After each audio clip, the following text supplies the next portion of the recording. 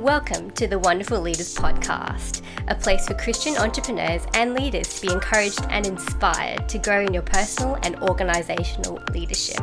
We hope you enjoy this episode.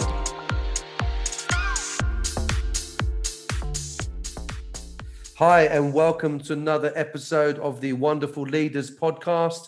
I've got a fantastic guest with me today who I'm super honored and excited to spend a bit of time with. And when you hear his story and his bio and everything that God's doing in him and through him, you'll be blessed, I'm sure. So I'd like to welcome Dr. P Yohannan, who has been crisscrossing the globe for the past 40 years, challenging the body of Christ to discipleship.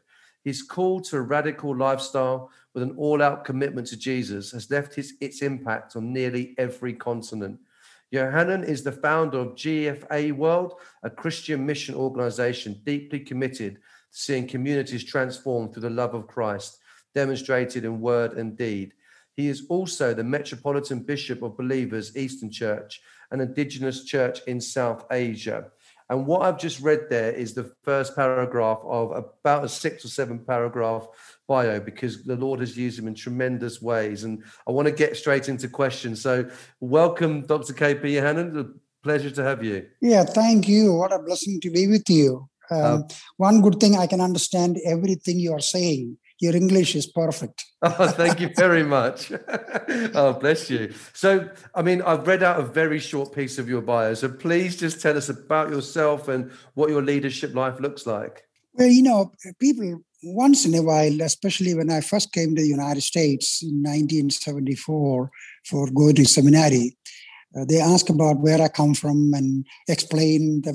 I tell them, you know what? If we can go and find the oldest black and white Tarzan movie, you can imagine the kind of place I was born and raised, a remote, tiny village, no bicycle, no road, no cars, no electricity. But I had the awesome privilege, by God's mercy, that I was born in a home where my parents both knew the Lord, Christians, and part of the Orthodox, very evangelical faith. But when I was a youngster, about 8 years old, it was my mother who explained to me about that Jesus died for me and he was buried and rose again. I can surrender my life to him and acknowledge him, which I did in our church. And then, of course, when I finished my high school, feeling that I want to serve Christ, I told my parents, and they said, yeah, you should do that if that's what you want to do. I'm the youngest in the family. We are 6 boys. I'm the youngest. But that's when George Verwer, the Operation Mobilization founder, and his people, they only been in India a year, I think. They came to my village and spoke in our church. And there was an Englishman, his name is Ron George, a tall Englishman, and he was crying his eyes out. And I, as a youngster, thought, what is strange, this white man is crying and weeping. But then I found out he was speaking about people that do not know Jesus, suffering and poor in many parts of North India and Nepal and all that, and telling people in the community that I was in, you Christians, you need to go and tell these people about Christ. And of course, he spoke in English, and somebody translating that into my native language. That was my journey, or beginning of the journey. Went to Bangalore to attend their conference where I heard George Verwer speak on absolute surrender. Kind of one-way ticket, never look back, following Christ. And I surrendered my life to full-time serving God in that evening in Bangalore, and went off with the teams to North India. 8 years I was there in all North Indian states, Nepal, and with the logos to Indonesia and Gulf nations and all that. But one thing happened. I never could imagine that I will go to communities, people by millions. Then I asked the question, have you heard of Jesus? Most frequent answer was, you know what? I've been living in this place 30 years, 50 years, or 60 years. No one by that name live here. Maybe you can find him in the next village. Some places people ask, what was that? It's a soap or some kind of food items. And that really cut deep into my heart that I am actually meeting people that never heard the name Christ. And of course, the passion of George Verwer and the leaders and people like that had huge amount of impact on me. And of course, my own mother praying 3.5 years every Friday fasting without telling anyone that one of her 6 boys will go and serve God, which I did not know until 2 years after my life in North India, went back home and she would tell me the story. But what I'm trying to say, it's God's incredible mercy, like young Timothy that Paul talks about in 2 Timothy chapter 1, God's mercy that he saw me before the world began and called me from the tiny village where English is never been my mother tongue. I had to learn that language and of course still learning. That's the reason I like your English. It's perfect. I'm still learning. But the journey from age 17, now I'm 71, I would say I don't have one regret in following my Lord. Now I'm looking a few years more here on earth. And if any regret I have of my entire journey, it will be, I wish I was more kind and loving and serving the poor and needy more than I did. But I just, the greatest privilege of taking Christ's love to people that never heard his name and planting churches among people that never had a church before. Today we have some 12,000 vibrant congregations representing 300 languages, some 4 million people, not just named Christians, but people who actually partake of the Eucharist and part of the worshiping community in a dozen nations. And so this is in very short, it's just been a glorious journey. Wow. And, in all of those years, you've kind of glossed over so much of what God has done in you and through you. And I just want to ask a little bit about, you had that encounter with Christ and you knew you wanted to share the gospel, but I know a massive passion of yours has been for discipleship and not just evangelism. So can you tell us a little bit about that journey and how that kind of led to Gospel for Asia? Because that's been the kind of, as far as I understand, the overarching ministry that you've worked under in over the last few years. Well, a couple of things. I'm glad you asked that. You see, in 1974, I came to Dallas for theological studies at the invitation of Dr. W.A. Criswell, who was the one-time head of the Southern Baptist movement. Then I, within a year or year and a half, I was called to become a clergy or a pastor of a local Southern Baptist church. I don't know why they did it, but God did it, I think. But I was there during my seminary years, also taking care of the 230 some families, not huge church. But, in 1979, something happened. I found myself, I couldn't cry anymore. That is, I talk about missions and giving and going and all these stuff like I was 8 years on the streets of India and Nepal and Bangladesh. I used to stand on the roadside and weep looking at multitudes that did not know Jesus. But now in America, I got my degrees and wanting to be like an American. All my information was right in my head, much more than you can imagine, but my heart was dying. And one day I said to myself, what happened to me? Why there's no feelings for the lost world? And it's like 2 different people I am. And, it's a crisis. I said to myself, well, this is it's not a theology I'm promoting. I kind of thought, I lost my salvation. God don't know me anymore. I left him. Right. And the only thing I could do now is to get in business. And I actually made plans to get in real estate and make millions. And and this was during that time, I felt, I knew him. I rode on the bicycles on the streets of these nations and talked to Christ like he was riding with me on next to me or on the back seat. And it was so amazing that, but now, where is he? And I decided to take a week of silence and pray alone, if God will know me. And it was during that week of just being alone, praying, and like Indians would do, actually not sitting on the chair, although I had a beautiful study and library and everything. I just, on the carpet, on the floor, and I said, God, I don't know you. You knew me and I knew you, but I don't know where you are. It was about 5-6 days later, right in the afternoon, about 2:00. I'd never been a charismatic or spooky person, dreaming visions. I know that. I'm not. But it's an amazing. All of a sudden, my eyes wide open. It's like a movie I'm looking at. Literally, it is like millions and millions of people just flowing and just. I said, what is this? All of a sudden, all my 8-9 years of life came back in split second of people. I lived with the slums and beggars and leper colonies and all that. And I realized God knew me, that he's doing something. And I blinked my eyes trying to figure out if I'm hallucinating, but it was not. And, the strange sound I hear from my heart, I waited for this day so I can talk to you.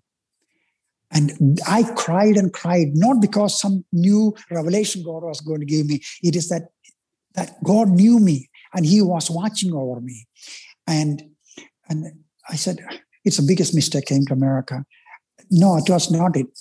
And then, this is a strange thing, like somebody whispering in my ear, I led you that you did not know. I watched over you. And I brought you here, but your life is not here for America, a handful of Christians. There's a world out there that I called me for. Right. And, I was so overjoyed. I kept weeping for the next several weeks because I couldn't figure out. If Jesus asked me at that time, jump off from a 10-story building, I would have done it. I'm not joking. Yeah, I was so lost in the wonder of, the reality of Christ, no more theology, but a person. And anyway, that is when I said, Lord, what shall I do? My thinking was actually leave everything in the States and go back to North India and live the rest of my life like a Hindu sadhu or something, or nothing. But the Lord was very good in speaking and guiding my life with my family. That is, I distinctly felt the Lord wanted me to resign from my pastorate and didn't know what I'm going to do next, except my life must be abandoned to reach a world that never heard of Christ's name. It all became real. And that's when we exchanged everything I could exchange, including the house we live in, car, everything, and kept a couple of shirts and few pants. And everything was, not that people should do these things to become spiritual. I didn't do it for that any reason. I have multi-millionaires, my friends, who walk with God than a poor person. So I'm not talking about those kind of things. But that was actually the beginning of Gospel for Asia in 1979, end of that year. And I didn't know what to do. So I would tell people what God is doing. And then amazing enough, we started a prayer meeting actually for world missions.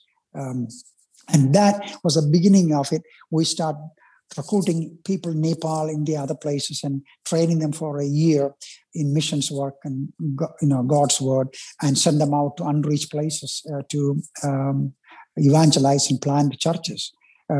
Honestly, I can write 1,000-page about supernatural things God did. We had no clue how it was going to happen, and that's my journey was. And then and now, I always believed and still believe very strong, the older I get, God's method of changing the world is not money, computer printouts, and brilliant speakers and knowledge.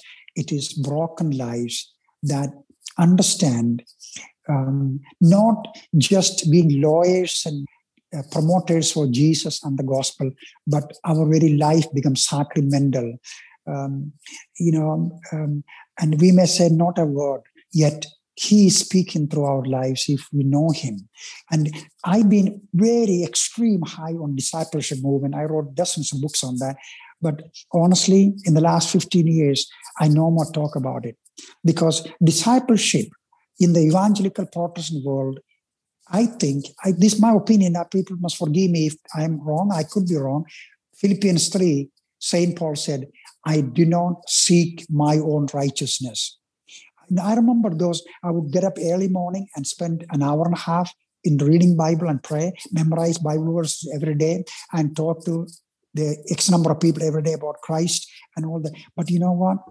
Inside, I was struggling with sin. Not that I was committing fornication or drugs, anything like that, but the pride, the arrogance, and the lack of love, and promoting myself as a wonderful, humble person. Yet in my heart, I did not know the brokenness of Christ. Wow. And I would do things for poor people because it was a wonderful thing to do, a nice thing to do.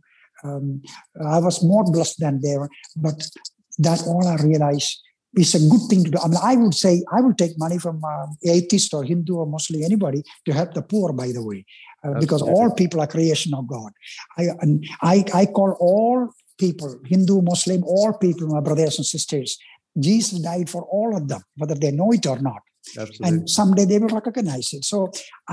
But my life, I'm convinced, true discipleship is what it says in 1 John. We are called to live today as Jesus lived. And, one time I took my New Testament and took my pen and went through every page of the 4 Gospels, only marking the man Jesus, how he lived, his material possessions. And, when he was crucified on the cross, they didn't have 10 pair of beautiful luxury gold gowns to, distribute. Just one thing they had, they were going to tear it up. This is contrary to the Western prosperity. Honestly, these are not a good words to use, but I think many of them represent Satan and not Christ at all. That you believe in God, you'll get all the riches in the world, and you will the most blessed person. But in the New Testament, blessing is actually the grace of God for us to embrace the cross for the sake of a world that did not know him. And there are millions of people to understand this and journey with the Lord. So, here is a father and mother, for example. By the way, you can interrupt and stop me anytime you want, because I keep talking like this. If a father and mother who said they are radical, evangelical, Bible-believing, verse by verse, Greek, Hebrew, Bible memorizing, upright, honest, moral Christians, and they have 3 children, and the children will become 18, 19, 20, and they abandon the faith completely. You ask why? That is happening in America, in England. You think about that? Why? It is because they were educated. We have Brahmins in India, upper caste priest Brahmins who are absolutely moral people. I had teachers in school like that. I'm telling you, they're far more moral, upright, and giving than you can imagine. But they don't know the Lord Jesus Christ. So Christians can't be like that. They call themselves Christians. But to know the authentic Christ, these children will watch their parents behind the door, not living for the things of the world. And they see when they grow up, their parents are spending little on themselves and taking their money to help the poor and needy around the world. And I met a young man like that, by the way, long ago in Nepal from America. And I knew his background. So I said, what make you want to leave America and come to Nepal, climbing mountains and living like these Nepalis and getting diarrhea? And he didn't say much. He was 24 years old at that time. And he said, well, if you want to know the story, I will tell you. He was born and raised in California. Very rich, affluent family. A church that I knew very well. I live by name. Verse by verse, they teach every word, and extremely biblical Protestant church or evangelical church. He said one day his parents and his sister, they were watching the television, and they saw a report from BBC or somebody from Bangladesh that in the typhoon, tidal wave, and cyclone, 100,000 people died overnight. Wow. They showed pictures of mothers hanging their little babies on the top of the tree branches, hoping the waters will not kill them. But in the end, they show pictures. All the trees were covered, and all these people died. And he said, my father didn't say a word. And he went back up home, bedroom. And next few days, he said, my father didn't eat with us. And after 3-4 days, he asked, and his sister to the mother, Mommy, why is Dad not eating with us? Breakfast, lunch, dinner, and he looks like something happened to him. He's not happy. Is there any problem between you both? And all that. Then the mother said, if you sit down, I'll tell you. She sat down with the children and explained, do you remember a week ago we watched that television, they talked to Bangladesh? He said, yeah, I do. She said, that night, your dad didn't sleep. He was weeping in the room, repenting of the self-centeredness and the riches we have and not having any feeling for Christ and his people. And she said, you don't know this, but he'd been sending away all the money and he's talking about selling a house and downsizing everything. And your dad was not angry with me. He's a broken man for the lost world. And he's praying day and night. And she said last week, he's not sleeping in my room. He's in the living room on his knees praying. And this young man said to me, if you want to know why I'm in Nepal, my parents never told me to become a missionary or give up my university. I decided I want to follow this Jesus that my parents followed. You see, this is discipleship. The curse about England today, the average one church building. You know, I love England so much because I'm Indian, I think. I love the traffic system. I love the old buildings. I can live in those old cathedrals. I think I just am in love with these old buildings. And when I was in Leeds, my goodness, I just would all day spend walking around looking at buildings. But today, those churches have been sold to Hindus and Muslims to become bars and dancing halls and old abbeys being sold. It breaks my heart. Whatever happened? Whatever happened to the Anglican Protestant church? Whatever happened to the independent charismatic movements? It happened that the discipleship has become just mere words and self-righteousness and activities instead of giving up this world and the love of things and spending at least one day of the week in fasting and praying for, 7 million people will die in Africa in the next 7 months of starvation. It is a public news, not Christian news. 7 million, not because of COVID, because of the starvation as a result of COVID. India, tens of thousands are dying of starvation. And what are Christians doing? They are hoarding up more milk, more food, more clothes, and more shoes, more winter clothes, living with catalogs in their bathrooms, looking what they're going to buy, not thinking half of the world go to bed with empty stomach and naked bodies. What is the discipleship? I'm telling you, Bible has become the greatest danger for Christians to understand the life of Christ. Pharisees memorized the Bible, they taught the Bible, they went overseas for mission work, and Jesus said, you are going to hell. And they said, why? I'm just explaining it. He said, well, the problem is the Bible talks about me, but you don't want me. To know and become is two different things. And I think I'm Orthodox.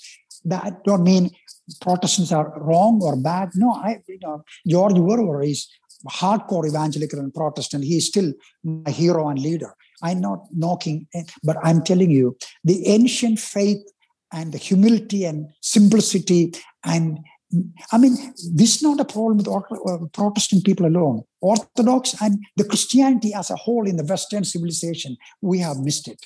We have missed the life of Christ and sacramental life. That is the reason why we are in such a mess. So we talk about discipleship. I can talk all day long. And recently I wrote a book, by the way, Never Give Up. It's a free book. People can get 230 pages. It talks about the 15 years of my journey, in the 15 years of my life, knowing, C.S. Lewis said something interesting. He's one of my favorite, maybe the favorite author I have in my life, C.S. Lewis. He talks about now our experience like looking at a beautiful, beautiful flower, and the scent intoxicates us, but we cannot enter into it. And someday we will enter into it.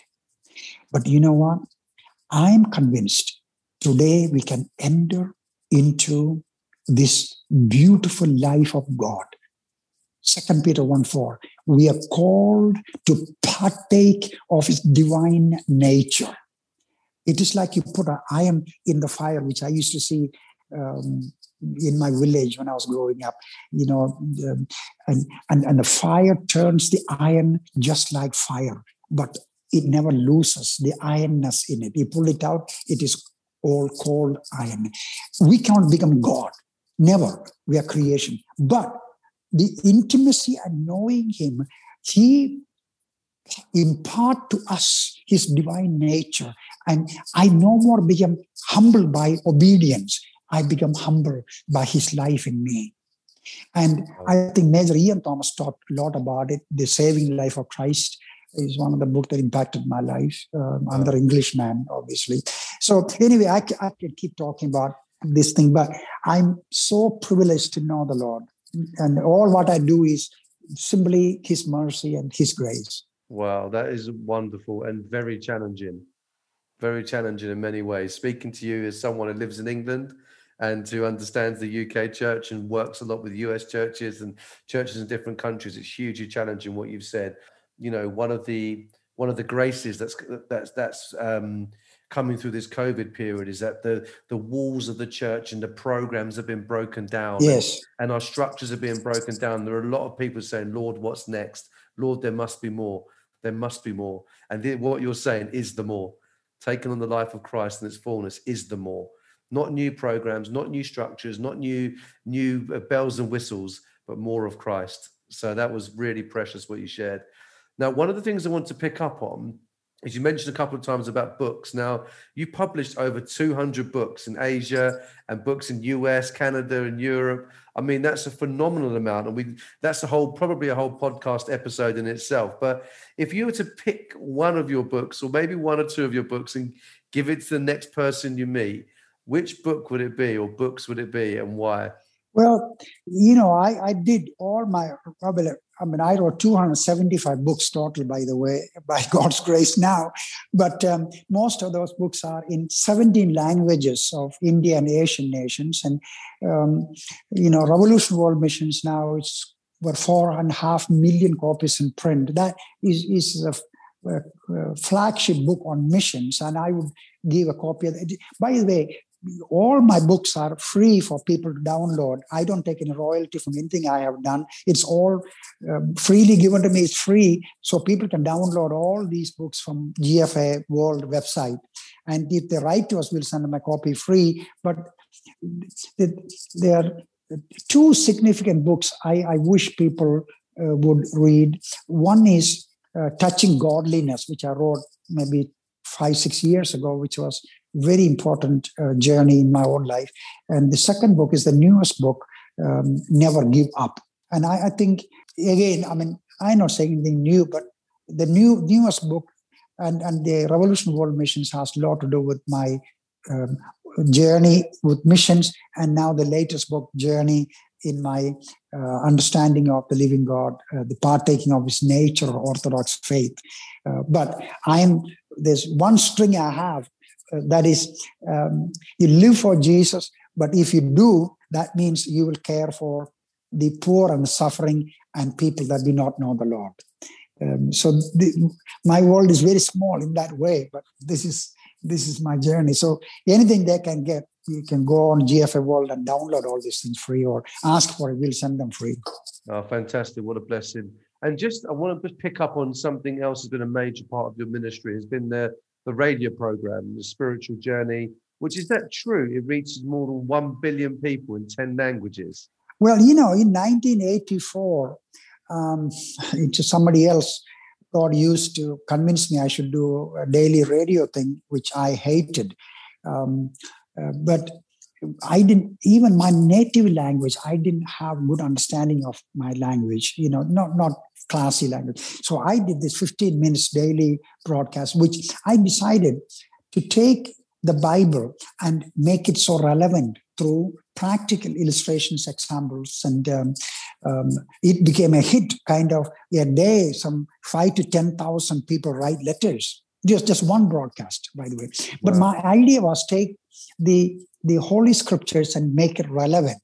And the idea was also, I would say 70% of my broadcast about knowing the Lord, whether they are Muslim, Hindu, whatever else, in non-offensive way, but and then 40% or so about discipleship. So, I don't know why it happened. It happened. All of a sudden, it became a phenomenon. And then our missionaries in other languages can translate that. Now we have that in 110 languages. They take my script, but they can add or change anything they want. They stay with biblical values, not to deviate from there. Jesus is unique, and his love is absolute. And so and I think they get communication from about 1 million people a year asking for more information. It's a again, I'm not able to do daily broadcasts now because of my time, but I did 8,700 daily broadcasts. Now it is in all languages, and that's incredible. It is. We have hundreds and hundreds of congregations established as a result of people listening to the radio broadcast. Then missionaries would go because of the inquiry comes and witness, and they lead people to the Lord and establish Bible study and then become a church. Wow, that's amazing. How do you find time, or how have you found the time to do all of those things over the years? Well, people say very loosely, oh, grace of God and mercy of God. I can say all that and all that. But I would, it's interesting. People ask me this once in a while. I would say possibly next to my mother, the most important influence in my life was George Verwer. And I was hardly 17 when I met him. And last year I was in England, spent a day with him. I just can't imagine ever a human being remained the same from the day I met him even now. So radical. And I think subconsciously, and I was deeply impacted by his discipline and his honesty. I think then, I make choices, very difficult choices. That is, I want to do this and that, and ask the question, what does that mean for the lost world or knowing the Lord? And I would say more not to myself than yes to myself. And so to be honest, I would say who I am today has a lot to do with choosing to suffer. Not suffer means I've been beaten up and stoned and all that, but that is nothing compared to the suffering of embracing unselfishness and say no to myself and no to sleep. I have a right to do a lot of things, but I can't because I think in a few years' time I'm going to be with the Lord, and I don't want to look back for the wasted life on earth. And that never means I criticize, condemn somebody else for what they have. It's my journey. So I cannot say, okay, this is George Verwer, by the way, never told me, KP, if you want to be a real disciple, be like me. Never. Wow. As a matter of fact, I just watched his life, and I was with him in Indonesia, in different parts of India, and my goodness, so that I would attribute quite a lot of my choices watching his life as an example. I'm sure there are people who don't like him, maybe, I don't know. But in the same, my life, there are a lot of people who don't like me. That doesn't matter. Wow. So. No, that's amazing.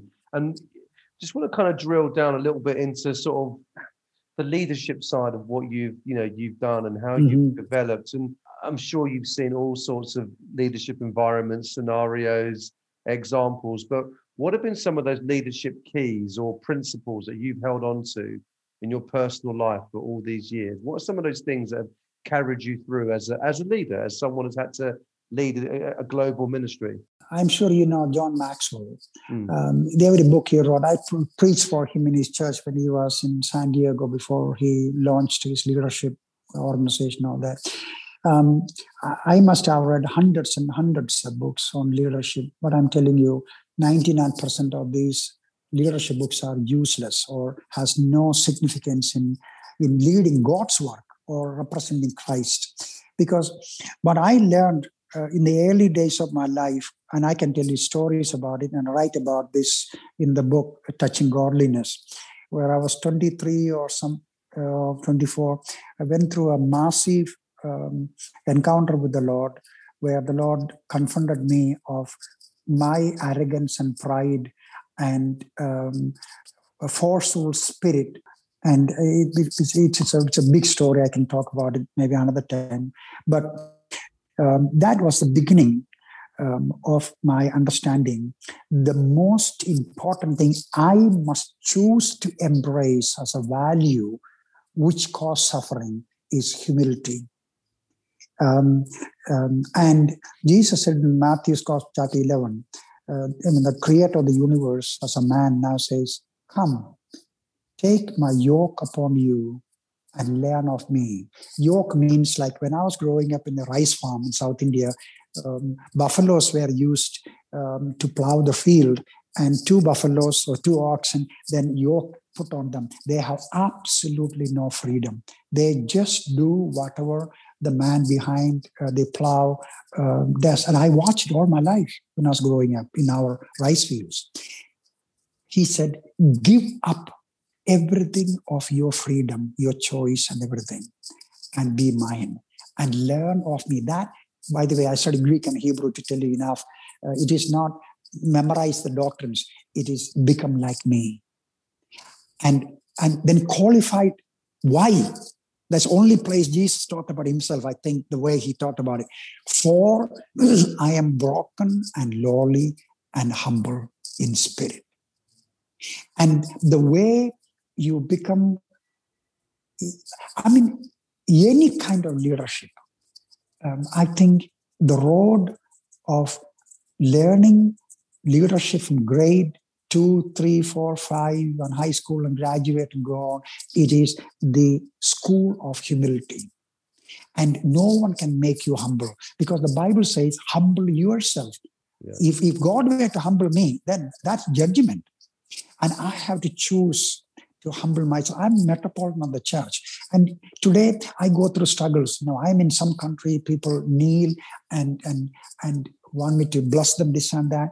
And some place I go, like Western countries, they don't care who you are.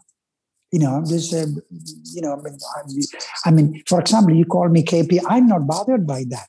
But if somebody in Nepal or in Africa or some places, somebody addressed me like that, they feel horrified. How can they do that to him? But there was a time when I began the Metropolitan, I found people don't respect Metropolitan the way my culture or the ancient church culture. I used to get offended in my heart. And I said, this is strange. I did not know. Deep inside me, I was looking for honor and respect. Right. And then all I could do was quietly repent and say, Lord, I did not know such darkness deep inside me, that now I'm the Metropolitan of 4 million people and 29 bishops and all these things, and people should honor me. This is nothing but darkness and sin. And and I said, Lord, I didn't have the strength to overcome this. Would you please help me? And the more I prayed and looked at Christ's life, I realized he became the slave of the slave. So what am I looking for? You see, so I'm saying still I have the struggle. Not in that way, maybe. So I wish I could say, well, I learned this lesson of humility to be a great leader. No, as a matter of fact, I have several secretaries, and you wouldn't believe, just the other day I wrote email to, that person been with us 1 year, maybe, work serving the church. And I said something in the meeting that caused that person get hurt. I mean, nothing personal, by the way, but something about something. So that person wrote me an email and said, Metropolitan, I just want you to know I'm hurt and upset by what you said in that meeting. And I said to myself, my God, I didn't even think that. So my choice now is to explain to him what I meant.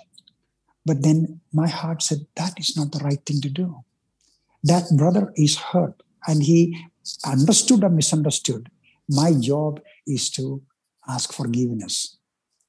And so I wrote that email and said, look, if I explain all these things, that is not repentance or humility.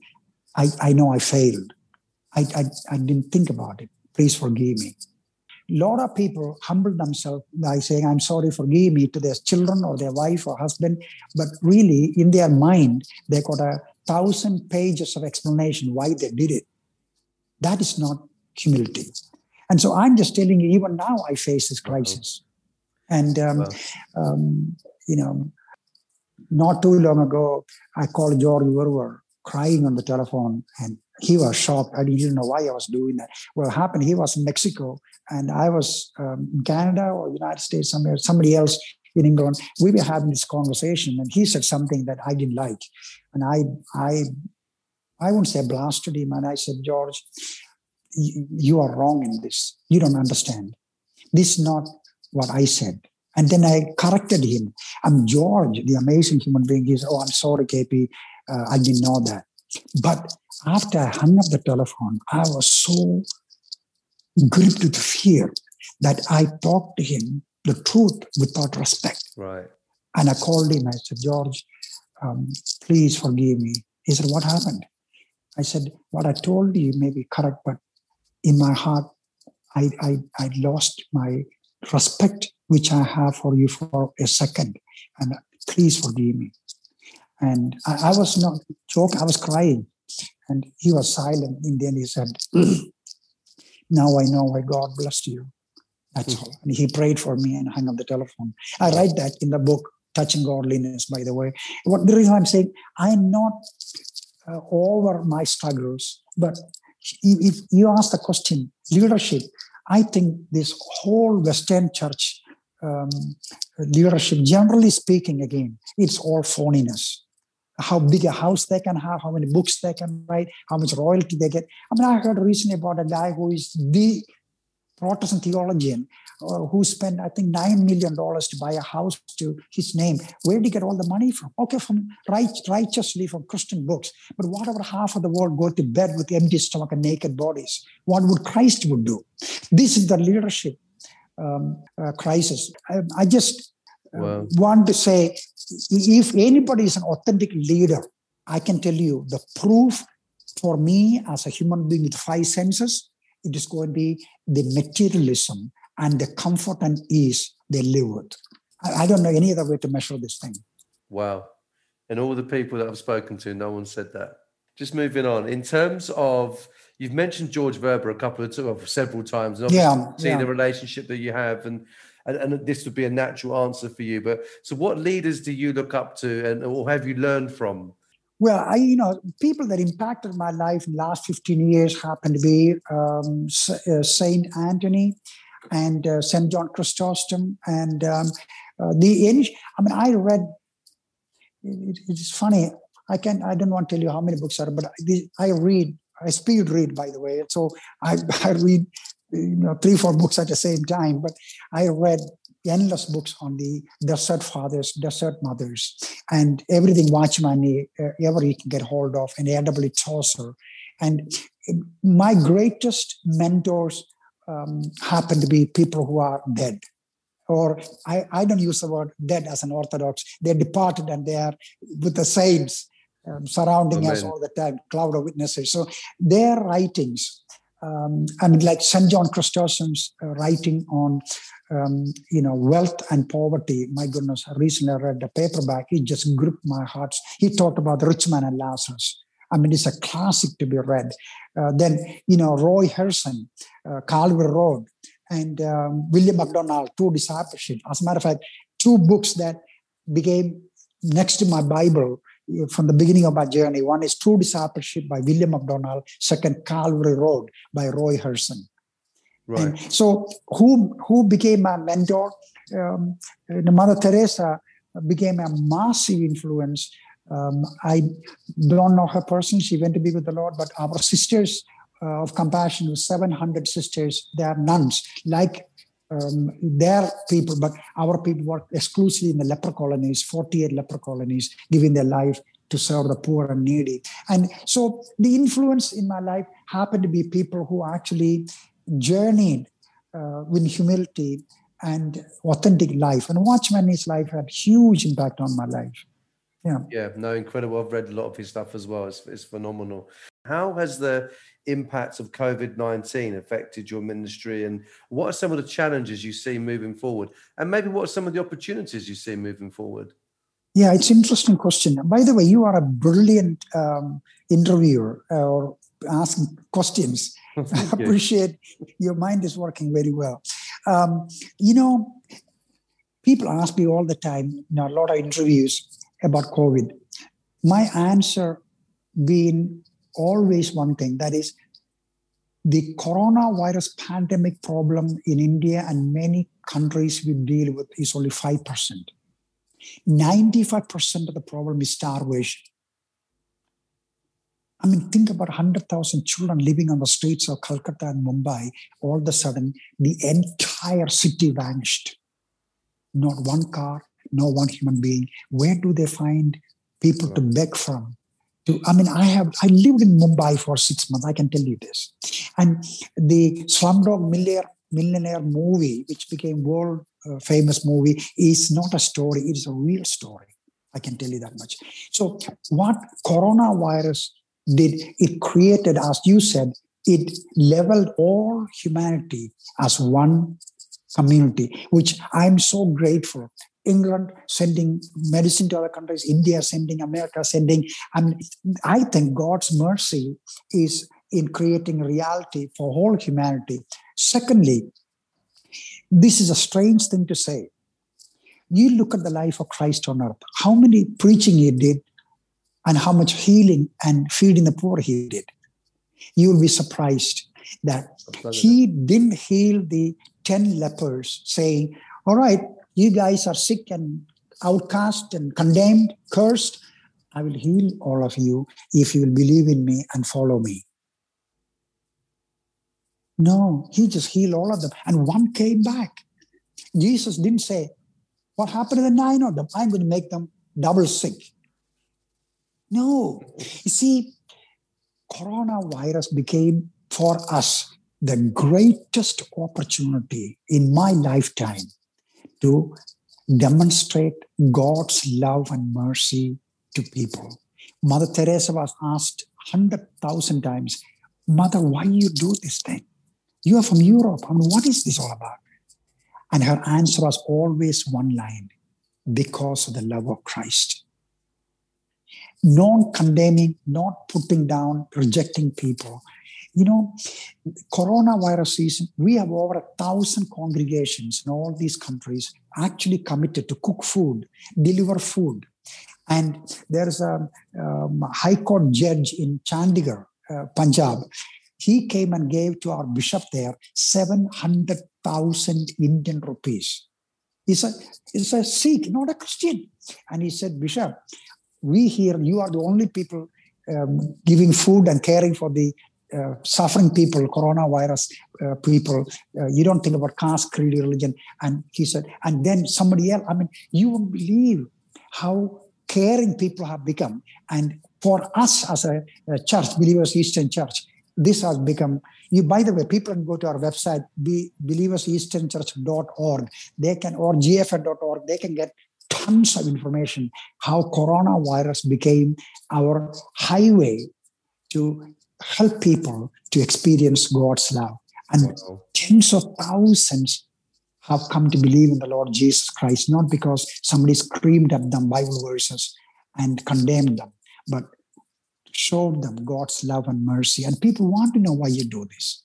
And I can tell you, there's one family, our 2 nuns went with the food, 25 kilograms of rice and dal and all these things. And they do that based on the village sarpanch or the leader telling them who are the most suffering people in the community.